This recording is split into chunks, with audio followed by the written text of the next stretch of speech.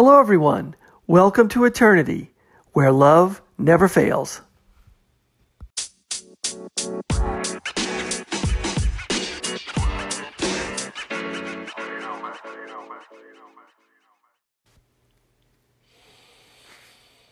Hello, everyone. Thanks for listening. This is the Eternity Bible Study Podcast, where we walk through the Bible together every weekday, Monday through Friday. We're podcasting from here in the United States and in Zambia, with a goal to share our thoughts and encourage one another as we read God's Word together, verse by verse. My co-host in Zambia, Matali, and I are both listening to Through the Bible podcast and then sharing our thoughts and encouragement with you. From America to Africa and everywhere else, God is in control. As always, our attribution goes to Through the Bible with Dr. J. Vernon McGee. So if you've ever wanted to try to read the Bible every day, we hope you can join us. We're regular people, just like you, trying to learn more about God and walk in step with His Holy Spirit. So if you have your Bible, feel free to read along, and if not, no problem. We'll put it all together for you. So let's get started.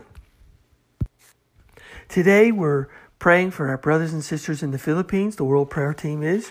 And we just pray for those who are hearing the gospel message for the first time. And we pray that God works in their hearts. We're also praying for our friend Manny, who is overcoming new heart failure condition. And we just pray that the medicines will help him, but also the hand of the Lord will be on him and will help to heal his heart on his timetable. So for us today, we are studying one of the concluding chapters in the book of Isaiah. This chapter 64 looks at God's answer to a lot of these prayers that have been describing not only God's return in wrath and judgment, as we saw in chapter 63 yesterday, what Jesus Christ's role is when He comes a second time, that role of judge and to reestablish the authority of God the Father in heaven. But it also answers this prayer for mercy on man that Isaiah was laying out in chapter 63. So we'll take up in verse 1 to from the viewpoint that God now is continuing to answer beginning to answer this prayer. Verse 1, chapter 64. Oh, that you would render the heavens and come down, and that the mountains might quake at your presence, as when fire kindles brushwood, and the fire causes water to boil, to make your name known to your adversaries, and that the nations might tremble at your presence. So Isaiah is praying that, wouldn't it be just great that you could come down to reestablish your kingdom, to come down to reestablish your sovereignty. And when you come down, the mountains will quake, and just as a fire kindles and makes water boil, that's what will happen to your adversaries when your name is made known. There's no superpower when you have God's power, and that the nations would just basically tremble at your presence. That's the human condition. That's how man compares to God. When the presence of God is on earth, when Jesus Christ was on earth, the first time men thought they had power over Him. But the second time, they will realize that God's presence on earth is more powerful than any presence on the earth. And when God comes to reestablish His presence on earth, that is the frailty of the human condition exposed. Verse 3, when you did awesome things that we did not look for, you came down, the mountains quaked at your presence. Okay, so Jesus Christ came down onto the earth at the first time. God's presence when he came down to Mount Sinai. The mountains were quaking in his presence at that time. And so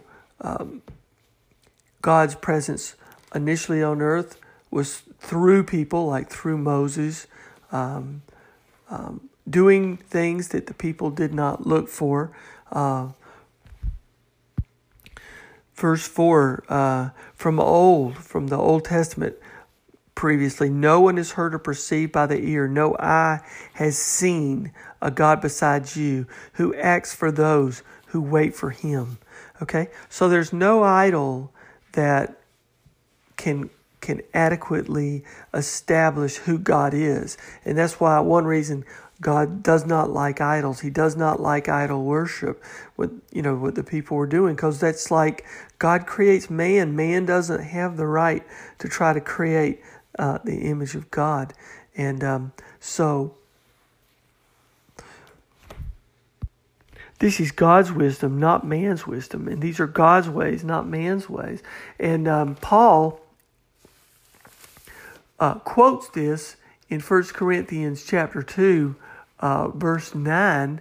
But as it is written, what no eye has seen, nor ear heard, nor the heart of man imagined, what God has prepared for those who love him. Okay, so Paul is even going back to this to reference this, that we have no idea what God has in store for those who wait for him patiently. We just can't see it. Verse 5, you meet him who joyfully works righteousness, those who remember you in your ways. Behold, you were angry and we sinned. In our sins we have been a long time, and shall we be saved? So Isaiah is sort of asking this question like,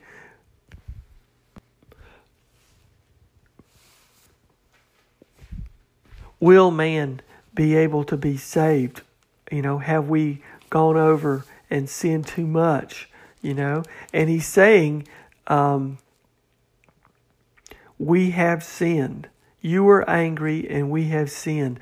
And again, a lot of this prophecy is in the moment, because at the time of his prophecy, the nation of Israel has not yet been captured by the Babylonians. This is a prophecy for those people to let them know that, how bad their nation was.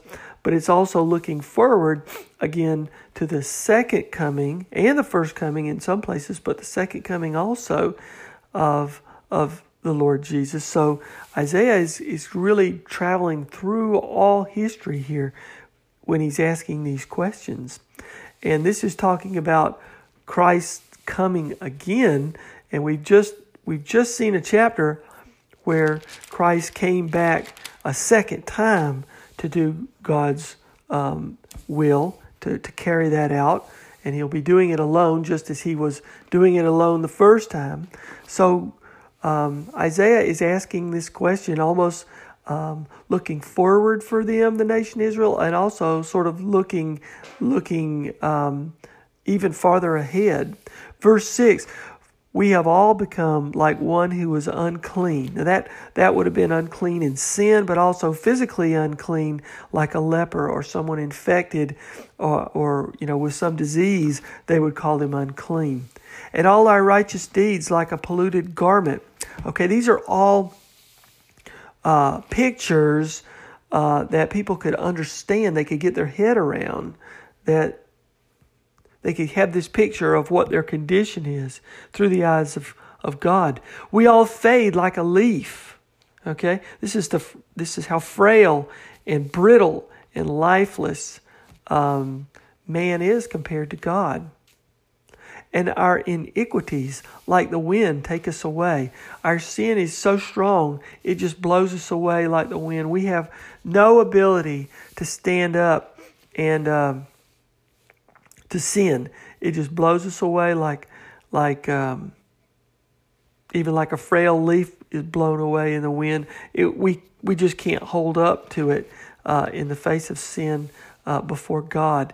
Verse 7, there is no one who calls upon your name who rouses himself to take hold of you, for you have hidden your face from us and have made us melt in the hand of our iniquity. In other words, this is describing God's presence and the power of God's presence in the picture of our own frailty. We are so frail and we are so unclean, but when God hides his face from us, that is devastating to mankind. And so hiding his face was a form of allowing the wickedness of man to be just taken away from his nation, from his promised land that he promised the people, just like he promised mankind the Garden of Eden. Verse 8, but now, O Lord, you are our Father. We are the clay, and you are our potter. We are all the work of your hand. So again, this acknowledgement, just like he did back in chapter 63, verse 16, for you are our Father. That's what he said in chapter 16. And now he's saying, but O Lord, this is capital L-O-R-D. This is God the Father talking to God the Father. For you are our Father, and we are the clay. In other words, and as McGee points out, they were sons of God through this relationship that they had with God the Father because he created them. So in that sense, they initially starts out being sons of God because of this relationship to God making them. Of course, this relationship was lost because of sin. And so God turned his face from the nation. But now, through the coming works of Jesus Christ, he is saying, you are our Father through Jesus Christ. And we're the clay. So he says, be not so terribly angry, O Lord, and remember not our iniquity forever. Behold, look, we are all your people. And so, again, they're calling on the name of the Lord in this prayer. And again, the relationship to God, to be his people, to be his sons and daughters, is now only available through Jesus Christ. That is how God gets reconciled to people from their sins, and it's through Jesus Christ. Your holy cities has become a wilderness, verse 10. And this is a reference to, of course, Babylon coming in to burn Jerusalem. Zion become a wilderness, Jerusalem a desolation. Our holy and beautiful house where your fathers praised you has been burnt by fire, and all our pleasant places have become ruins. Will you restrain yourself at these things, O Lord? Will you keep silent and afflict us so terribly? So chapter 63 ends in this question: will man get help? Will God turn his face away from them forever? Will he be able to help them? And of course, now in 65, God's answer begins to this condition, this human condition. I was ready to be sought by those who did not ask for me. Okay, this is God's answer. I was ready to be found by those who did not seek me. I said, here I am to a nation that was not called by my name. So he's now speaking to the Gentiles, and he's saying that I, will, reveal myself to this nation of Gentiles who didn't even call my name. And this is the gospel message through Jesus Christ that goes out to all nations. God is seeking man. God is not only going to answer this prayer, he's going to come down on the earth and draw man closer to him. Even those who don't even seek his name, he's going to reach out to. And then verse 2, I spread out my hands to all the day to a rebellious people who walk in a way that is not good, following their own devices. So this is his answer also to the Jews. He's going to be spreading out his hands to this rebellious people, his people who rejected him, and this people who put his own son to death. This is such an answer. It's not only an answer to this frail human condition, it is an overwhelming answer that yes, He will. It is an overwhelming answer that He will not only draw people to Him, He will do so in a way through Jesus Christ that reconciles Himself to every nation, and not only be people, but be His children, be His brothers and sisters, and He will give them the Holy Spirit, not only to dwell among them, but to dwell in them. And they will dwell in Him as well. He will give them every spiritual blessing in heaven. He will give them the same relationship that Jesus Christ had with the Father in heaven. He will answer this overwhelmingly out of love. So, what an inspiring look at man's condition. This prayer, this honest prayer from Isaiah to the Father in heaven. The Father in heaven's answer is coming. So we'll take up here next time as we conclude this fascinating study in Isaiah this week. And so it's just been awesome to walk through it with all of you. So at this point, I'll turn the rest of the podcast over to my co-host in Zambia, Matali. Matali, hope you're doing great. I look forward to hearing your take on this as well. And so from me to all of you, God bless you. Keep your hearts centered on Christ, and I'll see you next time. Hello. So today's teaching begins at Isaiah chapter 64, verses 1, all the way to verse 12, and Isaiah chapter 65, verses 1 and verse 2. So my main highlight from today's teaching is that, God responded to people that didn't even call upon Him. God, sent His Son to die on the cross for us when we didn't even ask. He just saved us, and we didn't even ask Him. So, instead of people today, the heathen, the non-Jews, the Gentiles, the Jews, begging for the gospel, nobody's begging for it. And, if one place rejects the gospel, it, as Dr. J.V. Magee put it, it will flood over somewhere else. If Zambia rejects the gospel of God today, it's going to flood, it's going to flood off somewhere else in Iraq or in a different place. But, the word of God is out there, and, to keep rolling out, and God, God's word will not remain void, as scripture says. It will go out there, and it will impact even just if it's just one person. And, this got me thinking of, this Bible study that we do with my brother-in-law. We started out, just sharing our thoughts and all. And now I think we have a listener, which is great, which is exciting. It may not be like much, but if at least one person is listening in, and it's something great. It means one person is actually listening into what we are sharing, and to our and seeing our growth and learning something, maybe picking out a few things here and there, because we're always bouncing off our knowledge of what we have learned in the daily study. And, my understanding of, scripture, and Braz's understanding of scripture. So, here we see the prayer of the remnants of God's people, a pleading prayer. In the previous chapter, they were afflicted, and they cried out, and they called upon the Lord to look upon them.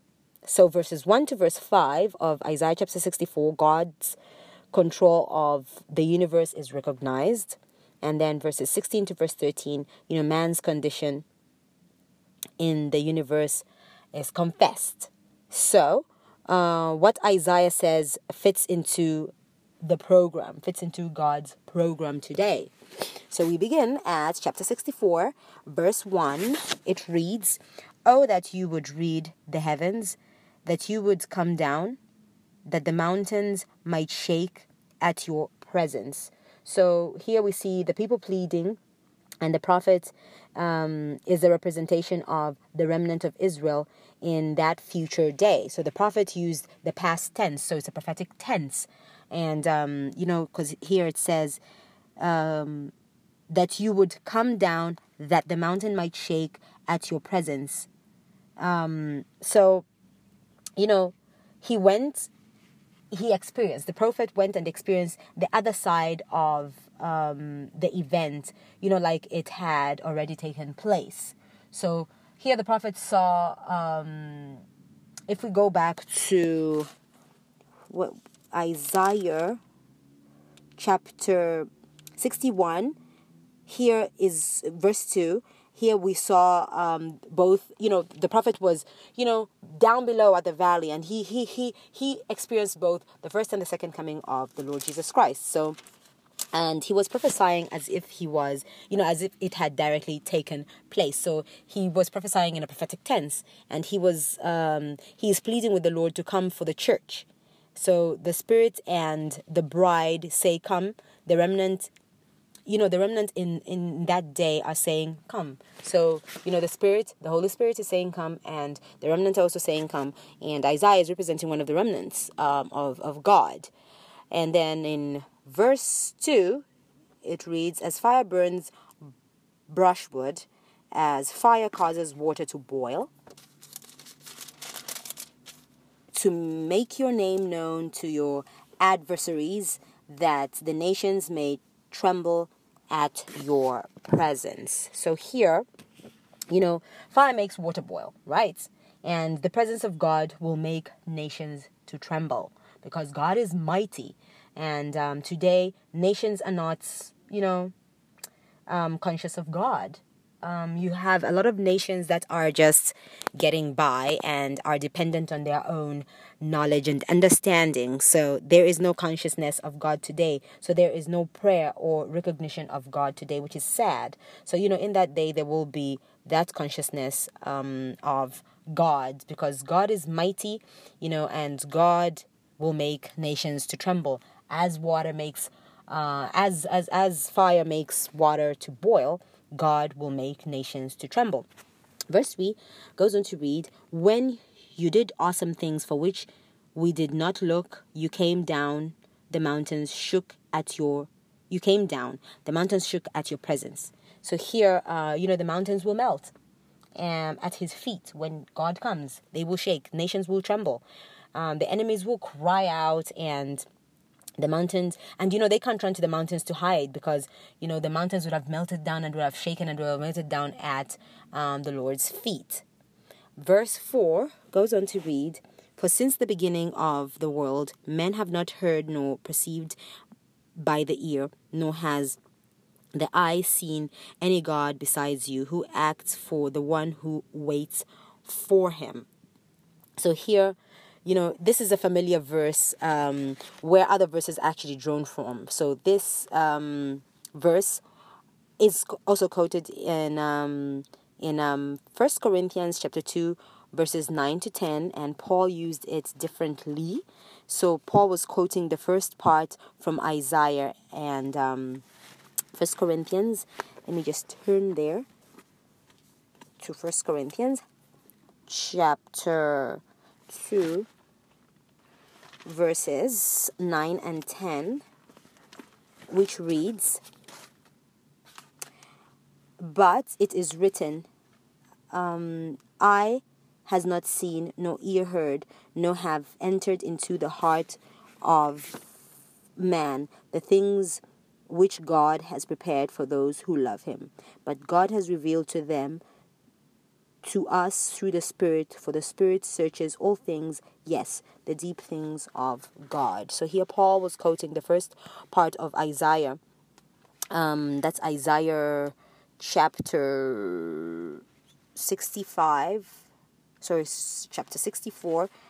verse 4, which says, since the beginning of the world, men have not heard nor perceived by the ear, nor has the eye seen any God besides you, who acts for the one who waits for him. So Paul says the Holy Spirit, in our day will reveal these things to us. And, that's if we receive the Holy Spirit. That's if we are faithful to God and let the Holy Spirit actually dwell in us. Because the Holy Spirit cannot dwell in, in a place where there's confusion and, where there's lack of understanding and, in a faithless person. So in that day, they will live to wait until, God comes, even for us to see through, the glass that is dark, than to see face to face. So here, Paul is just basically saying, when we have the Holy Spirit dwelling in us, only then will we be able to actually see these things that are spoken of here. So we can identify with these people, and we are looking for him to tell us to take us out of this world, and we are looking for him to come, and him being the Redeemer, and to establish a kingdom on earth. So we're looking forward, as God's children, as children who are faithful to God, we're looking forward to that day when God will take the church out of this world, and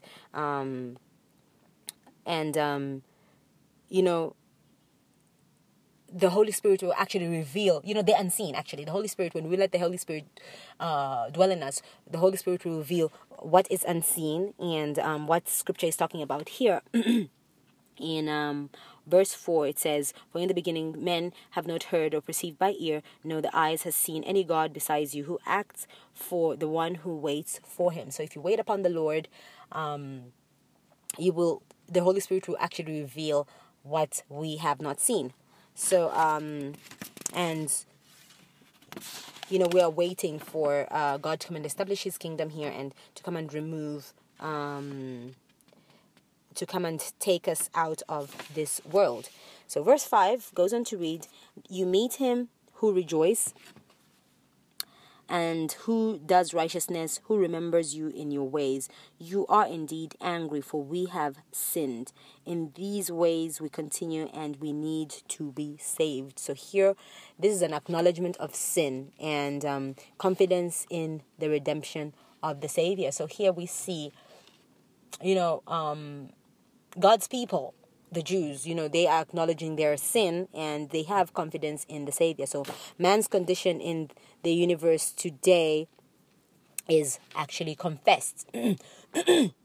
So man, during the Great Revival, man is actually going to confess the sins and going to show confidence in the Lord, our Savior. Verse 6 reads, "But we are all like an unclean thing, and all our righteousness are like filthy rags. We will fade as a leaf, and our iniquities, like the wind, have taken us away." So here, where it's used as much as here it's talking about man's sin, rather. Sorry about that. It's talking about man's sin, and it establishes the fact that man has no righteousness in himself. So it's true of the entire human race. Both Jew, Gentile, have sinned, and we are unclean and unrighteous, and we are dirty. We're just like dirty rugs, dirty rugs that should be disposed of. So we can't bring a clean thing, out of an unclean thing, because we are lost sinners, and we can't do anything that is acceptable to God until he comes,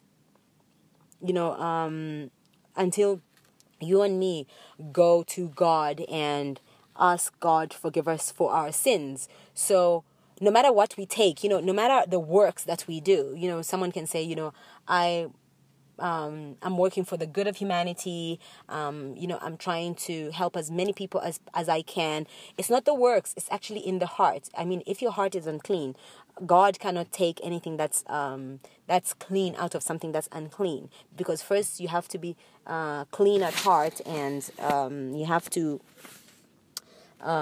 be faithful to God, and you have to be saved. So here, God's is the only God is the only entity that can actually make us clean. Until we go to Him in faith and not in our works, will God accept us, and He will make us clean and whole. So verse 8 goes on to read, "But now, O Lord, you are our Father. We are the clay and you are the potter, and all we are the work of your hand." So here God is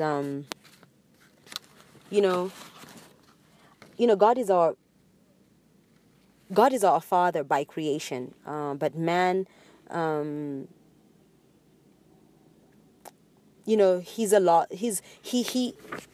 man chooses to actually make images today to make God. So today we become sons of God through Christ. That's the only way that we become sons of God. And if we go to 1 John chapter 13 and 14,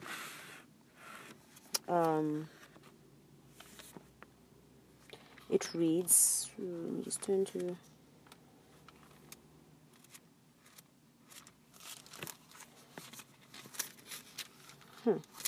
Okay, let me just look for 1 John.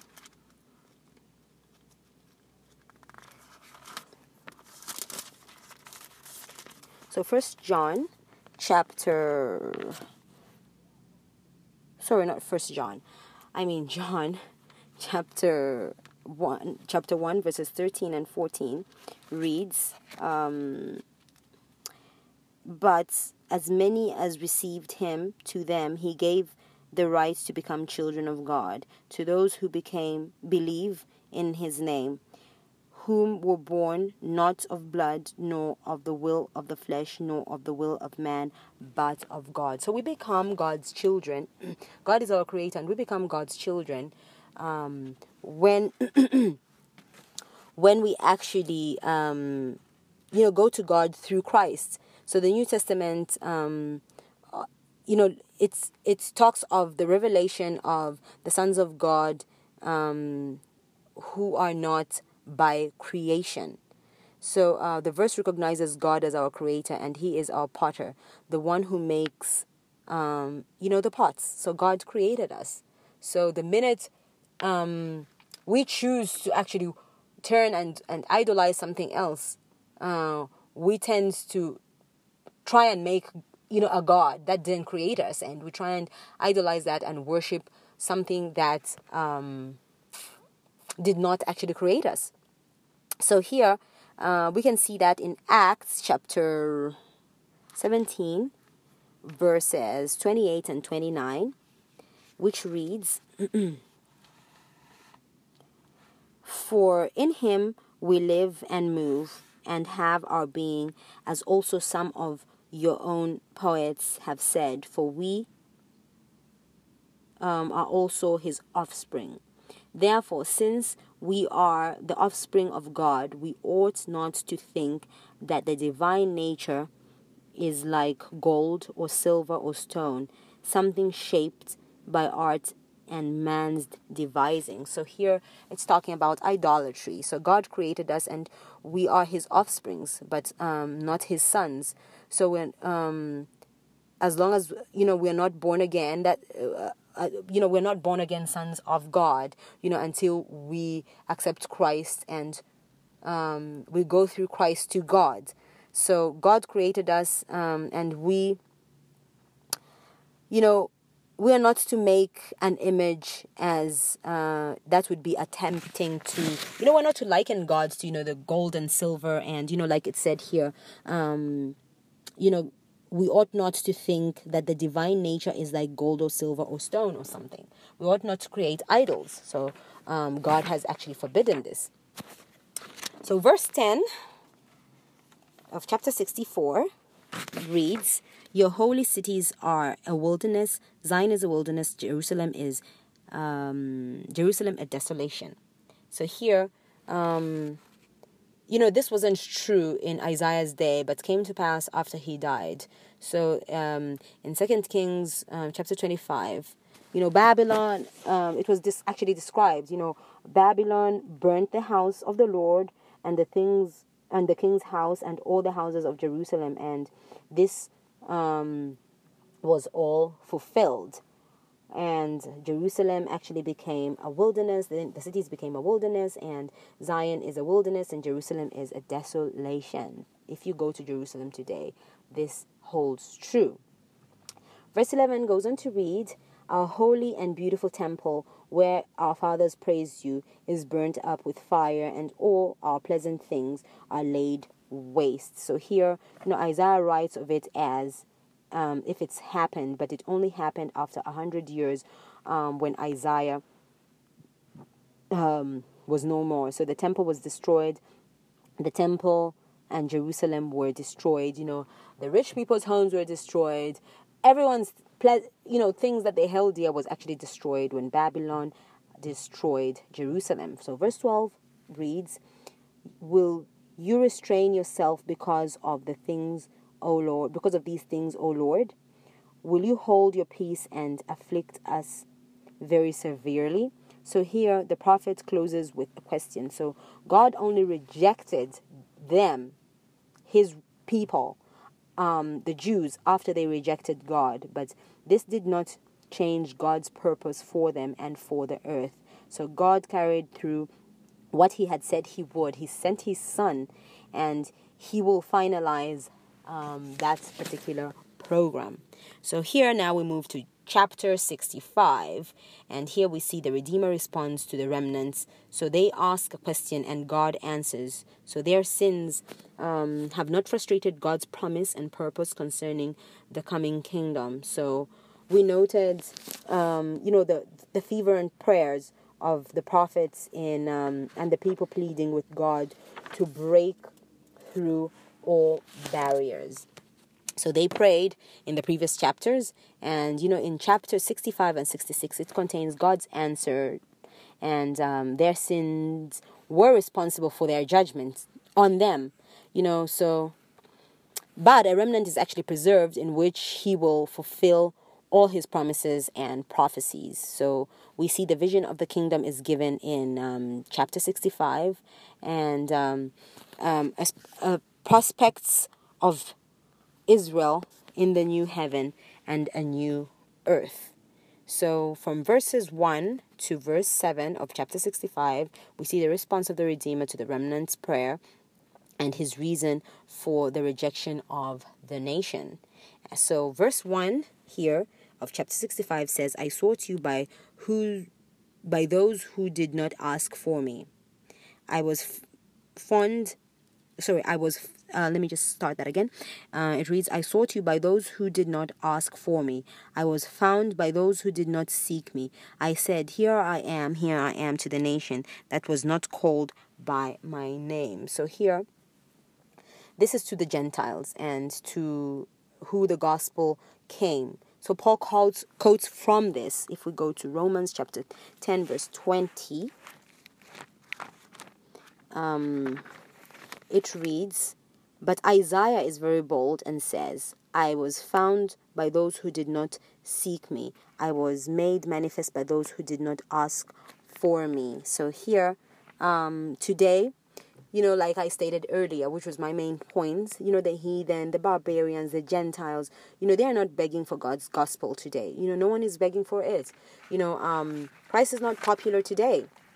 As Dr. J.V. McGee has quoted time and again, from Martin Luther King Jr., he says, one with God is the majority. So, God's not popular today. He's not in fashion. And God responded to the people that didn't even call upon him.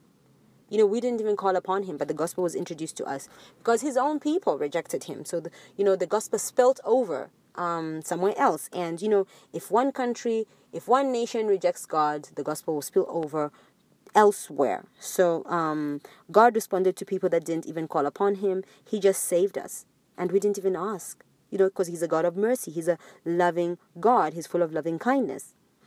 Verse 2 of Isaiah chapter 65 reads, "I have stretched out my hands all day long to a rebellious people who walk in a way that is not good, according to their own thoughts." So here, he's talking to the Jews now. So the nation Israel. So God first gave the gospel to them. And if we go to Romans chapter 10, verse 21, it says, "But to Israel he says, all day long I have stretched out my hand to a disobedient and contrary people." So here, God only came to reject the Jews, after they rejected him. So after the Jews actually rejected him, the gospel spilled over to the Gentiles. So here, it says, I was found by those who did not seek me. So they didn't even seek God. They didn't even know the gospel. So the gospel spilled over to them. So, today, let us seek God. Let us beg for the gospel. Like in chapter 64, where they fervently prayed and asked God to break through all barriers. And let us do that today. Let us beg and ask for the gospel. Let us acknowledge God in everything that we do. Let us look to God in everything that we do. Let us, beg for the gospel. Let us read his word, because Christ died and was made wisdom unto us. So, yeah, this was today's teaching. I hope you all enjoyed it as much as I did. Have a pleasant day. God bless and bye-bye.